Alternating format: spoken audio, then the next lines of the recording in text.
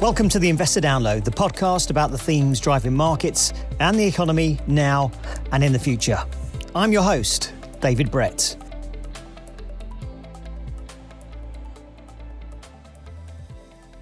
We're in the middle of the worst energy crisis in half a century. The cost of heating our homes is spiralling, the price we're paying at the pump is punishing, and the knock-on effect for the cost of goods and services is crippling. The crisis is being blamed on three main issues: climate change, the pandemic, and the war in Ukraine. We're seeing a hot, dry weather that is bringing electricity prices up. Everywhere in the world you can look. Well, the conflict in Ukraine and the sanctions on Russia have led to another surge in the cost of oil and gas. Traders are said to be struggling to sell Russian oil, even at a discount, because of difficulties in shipping and the payment process. The next factor has been about supply. So as the coronavirus pandemic has eased, more people have returned to work, demand has gone through the roof again, and particularly in Asia and China, there's a lot more demand for gas, and that puts pressure on supply. The combination of all three has led to a huge spike in energy prices. The wholesale price of gas on the continent cost 10 times more in December than at the beginning of 2021. The impact on our everyday lives has been seismic, but proposed solutions so far seem to have had little impact on curing the energy crisis.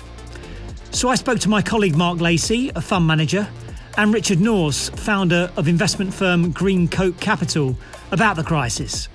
Over 3 shows, we're going to discuss the trilemma facing the energy industry, which includes energy security and meeting net zero, and what investors could do to help solve them. But in the first show, we'll discuss the rising cost of energy, what's causing it, and what, if any, are the potential solutions.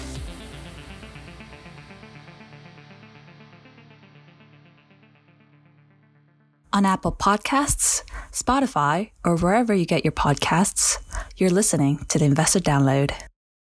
Well, there's many factors contributing to the cost of living crisis. The price of energy is the major one. I think we need to remember that we do have an overall energy crisis globally. President Biden pointing the finger at energy giants as the average gas in the United States has topped $5 a gallon for the first time ever. I'm going to be afraid to switch the lights on because the power bill is going to be ridiculous. It's a political hot potato with few in agreement on how to solve the problem. But this isn't the first energy crisis in living memory. In 1973, Egypt and Syria attacked Israel. The oil-producing countries of the Arab world decided to use their oil as a political weapon. The threat was economic. If you don't change your foreign policy, we will cut off your oil supply. Sound familiar? In the 1970s, it had a devastating impact on economies, from inflation to mass unemployment. Back then, as with now, suggested solutions ranged from windfall taxes and subsidies to rationing. Today, we also have the argument for greater use of renewable energy. We'll come to that a bit later. But just like 50 years ago, there might only be one immediate solution to ease the pain. In the short term, the only issue I think that needs to be resolved is demand. That's fund manager Mark Lacey. Demand has to fall as a result of the high prices. The reason demand has to fall is because supply problems are unlikely to ease soon. At the heart of why, we have this energy crisis, it's not just because of Russia-Ukraine conflict, because at the moment a lot of those barrels haven't actually come off the market. It's just lack of investment across the industry, full stop. Annual investment in oil and gas supply fell from around $1.1 trillion in 2014 to about $350 billion in 2021. That's according to the International Energy Agency, or the IEA. Supply is a big issue. In the near term, we need to invest. And this is the big problem with the energy system, is we've been encouraging particularly the fossil fuel companies for many, many years, since 2012, 2013, to not really invest. And it's a problem that's been exacerbated by climate change. Pressure has been put on the industry by policymakers to step away from new oil and gas projects and switch to cleaner energy.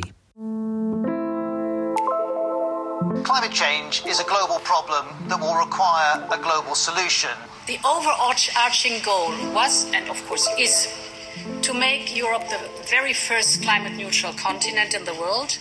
You have to accept to change business models and behavior of investors to finance green investments and to penalize those who don't make this move. We are committed to 100% clean electricity by 2035, net zero by 2050, and cutting our carbon emissions in half by 2030.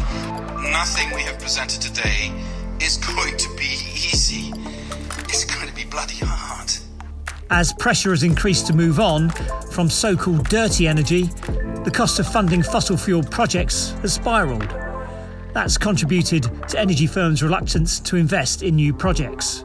What it's meant is that the cost of capital that's required for a fossil fuel project, certainly since 2018, started to creep up. And actually, as of today, if you speak to any management team in the fossil fuel industry in particular, they would say they need at least a 20% cost of capital return before they'd even sanction an oil and gas project. Cost of capital is a company's calculation of the minimum return that would be necessary in order to justify undertaking a project. 10 years ago, the cost of capital for developing fossil fuel projects was about 15%, but not anymore. And even then, in oil, they're still 50-50 with oil prices where they are today before they even think about sanctioning the project. The outlook for oil demand hasn't helped. As we head towards 2030, countries like the UK have committed to banning the sale of petrol and diesel cars, reducing the need for fuel and boosting demand for cleaner electricity. Now, ministers at Westminster have unveiled plans for what they say is a green industrial revolution to hit the UK target of net zero carbon emissions by 2050. From 2030, the sale of new diesel-only and petrol-only cars will be banned. That's a decade earlier than originally planned. Which goes some way to explaining why the fossil fuel industry has been so slow to react and help ease the cost of living crisis. And even if they could, it's not like they can just turn on the tap. New projects take years, if not decades, to develop. You know, they've been under so much pressure to not sanction oil and gas projects. They've been reluctant to invest because of climate reasons. They've been reluctant to invest because of the cost of capital. And now we will have, unfortunately, suffer a period where you have this lack of energy flexibility. While a UN report found that renewable power and fuel investment rose for the fourth consecutive year in 2021, reaching $366 billion, it's still less than the $500 billion invested in oil and gas projects in the same period. And remember, that figure invested in oil and gas has been significantly reduced from over $1 trillion 8 years ago. So where has all that spare cash gone, and why haven't we seen it invested in renewables to give us the energy flexibility we need to help reduce costs? That's coming up in the next part of the show. Get in touch with us by email at schroderspodcasts@schroders.com or visit our website schroders.com/the investor download. A green recovery from the COVID-19 pandemic would have helped countries to build back better while driving economic growth and job creation. That's according to a report by the United Nations. Yet spending on clean energy amounted to around 3% of the $17 trillion spent to bolster economies from the recession triggered by the COVID-19 pandemic. That's according to the latest update from the IEA. It said the progress was insufficient and didn't match the growth in overall global energy demand. So why aren't energy firms, who are at the heart of this issue, acting to help? The coronavirus pandemic caused an economic shutdown unlike the world has ever seen. On April 20th, the effects of the pandemic forced crude oil prices in the futures market to sink below zero and into the negative territory for the first time in history. Oil prices plunged into negative territory. The price settled at, get this, negative $37 per barrel, which is down 305%, meaning people would pay you today to take their oil off their hands. They've come from a position of where oil prices went all the way down to zero, let's not forget that, and balance sheets were stretched, so they've been in the form of not just now reluctant to sanction projects, they've also been in debt paydown mode. Which means they've been focused on looking after their businesses and shareholders during an historically difficult period. I'm very struck that oil and gas companies are fascinating entities, that they're sort of have huge numbers of very competent, capable people. That's Richard Norse, founder of Greencoat Capital, a specialist manager dedicated to the renewable energy infrastructure sector, in which, full disclosure, Schroders owns a majority stake. He thinks big energy, at the moment, is just following the money, and says that's less of a moral issue and more of a market fact. A number of them are starting to pivot. Look at Bernard Looney and the folks at BP. To date, that pivot has been pretty small, as in I believe that the sort of 10-15% of their total capex is being directed into what I would call sort of renewable technologies, new energy technologies, whereas the rest of it's going into the traditional fossil. Global oil and gas sector income is set to jump to $4 trillion in 2022, more than twice its 5-year average, according to the IEA. Now, that doesn't make them bad people. It just means that the market, as they see it, provides better opportunities in what they've historically invested in rather than what they probably will invest more in the future.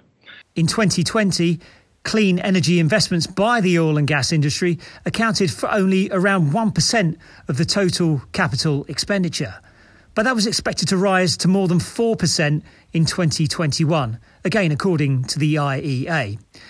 That's still a long way short of the 50% which is expected by industry experts by 2030.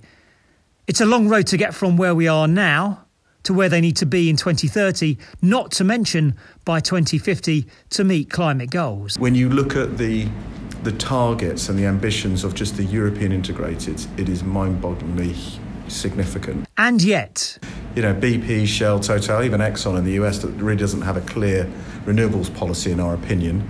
So what should they be doing in the short term? We, as investors, we've been more active in trying to say you need to reduce your Scope 1 and 2 emissions, but also Scope 3 emissions. Scope 1 and 2 emissions are emissions from a company's own operations, both those from its own direct use of fossil fuels and those from energy it's bought from the grid. And Scope 3 is the value chain emissions that the company is responsible for. So that's effectively delivering the ultimate product to the market. So clean up the way you produce the energy in the near term, then come up with a viable plan to invest in and deliver cleaner energy in the future. The good news for energy firms and investors is that the cost of capital for renewable projects is now somewhere between 3 and 10% for long cycle developments, and that's down from around 15% a decade ago. And it's only in the last few years we've really seen this surge towards renewables, and we know that they're needed long term. The IEA anticipated $750 billion to be spent on clean energy projects in 2021, but said that would need to triple in the 2020s to put the world on track to reach net zero emissions by 2050, and thereby keeping the door open for a 1.5 degrees Celsius stabilisation of the rise in global temperatures. And because this investment is switching into, obviously, zero carbon solutions, certainly you're going to see an energy response on the back of it, but again, it's not instant. It's not just investment. Norse says energy markets need to change the way they operate too. And you also need a change in the way the market works to reflect the low cost of renewables and the price that customers pay rather than the marginal cost of the last plant needed on the system. This is how economic markets work, which is currently set by a gas-fired power station, which currently has a very high price. Which could be a cause of frustration for consumers in the UK, for instance, where just over half of the energy produced is already from low-carbon renewables and nuclear. In the next decade, it's expected that around 90% of energy produced will only come from something with low carbon in it. But the journey to get there will be different for each individual country. Now, in other European countries, clearly the situation is different. So France is basically mostly a nuclear country where they have significant aging of their fleet and they have very large decommissioning that they're going to need to do. And currently over, I believe, 50% of the fleet is not actually generating. So a different set of problems. In Germany, obviously, historically, they've essentially derived energy security from gas storage, but they forgot to fill them up, and they handed over management of the gas storage essentially to Gazprom. and also from their coal and lignite-fired power stations, i.e. burning coal and lignite mined in Germany. The return to use of coal is another concern. In 2021, there was a 10% rise in investment in coal supply, led by emerging economies in Asia, with a similar increase likely in 2022 as countries look to plug gaps in the energy supply, again according to the IEA. Short term, however, Lacey says renewables are a fix relative to nuclear and definitely coal-fired plants. However, he likens the use of renewables in tackling the energy crisis much like the shale industry in 2002. Renewables should be seen as just-in-time inventory in the power markets. So renewables, at least in the short term, won't be the silver bullet for the energy crisis that some had hoped for. There is no short-term fix, unfortunately. It's going to only be demand destruction, which ultimately brings down prices in the short term. And we could already be seeing some demand destruction happening. We are starting to see some of that demand destruction. Some of the data we get from retail stations throughout the country is starting to show a little bit of fading in gasoline and same-store sales of gasoline. I think we've had enough wealth destruction so that we are finally seeing demand destruction literally all over the economy. Latest data from the US and Europe suggests that output is beginning to contract. However, that doesn't mean we're likely to see a dramatic fall in energy costs. The price of energy is likely to remain higher for longer. And I don't want to be the bearer of bad news, but in the short term, you will see this inflationary period being a little bit more structural in terms of power prices. Because what impacts the consumer? It's your gas you choose to heat your home, but it's your power prices. And as you electrify and become more and more reliant on the electric vehicle, you've got this offset against oil prices being high because you've got high power prices. So it still costs a lot to charge your vehicle. And you have this window of about 4 to 5 years where, unfortunately, energy costs are high for the consumer and for the industrial user. And then as you start to get more and more renewables, which the intermittent capacity is matched with obviously storage, but also nuclear solutions as well. We think obviously modular reactors is an area which really makes sense, and a lot of technologies will provide the solution, not just one. Post that 4 or 5 year window, you start to see, or we envisage, just to be clear, that you'll start to see declining or more moderating electricity prices. And again, it doesn't paint a comfortable picture, but in the short term, there is no quick fix without demand destruction for the power markets. And it's not only underinvestment we need to worry about. They also need to have energy security so that they're not held hostage by a Russian government with a hand on the tap, able to cut off gas and make sure that Germany's a dark and chilly place this winter if Mr. Putin so desires. The threat to energy security, that's next time on our Energy Crisis Special.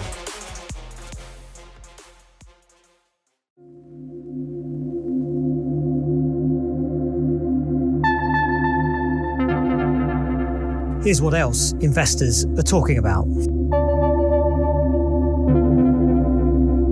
Russia's invasion of Ukraine prompted a sharp jump in the price of some food commodities, and the impact looks set to be long-lasting.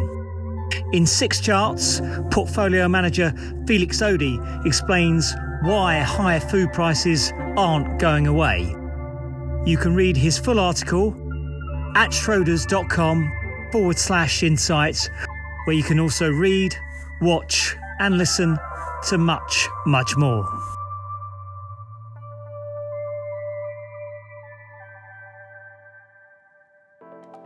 Well, that was the show. We very much hope you enjoyed it. If you want to find out more, check out our website, schroders.com/the investor download. You can also get in contact with us about anything in the show or ideas for future shows at schroderspodcasts@schroders.com. Please remember to subscribe to us at Apple Podcasts, Spotify, Google, or wherever you get your podcasts. And don't forget to leave a review. We're now doing 1 show a week, which will be available every Thursday from 5 p.m. UK time. Thanks very much for listening, but above all, keep safe and go well. Cheers. The value of investments and the income from them may go down as well as up, and investors may not get back the amounts originally invested. Past performance is not a guide to future performance. The information is not an offer, solicitation, or recommendation of any funds, services, or products, or to adopt any investment strategy.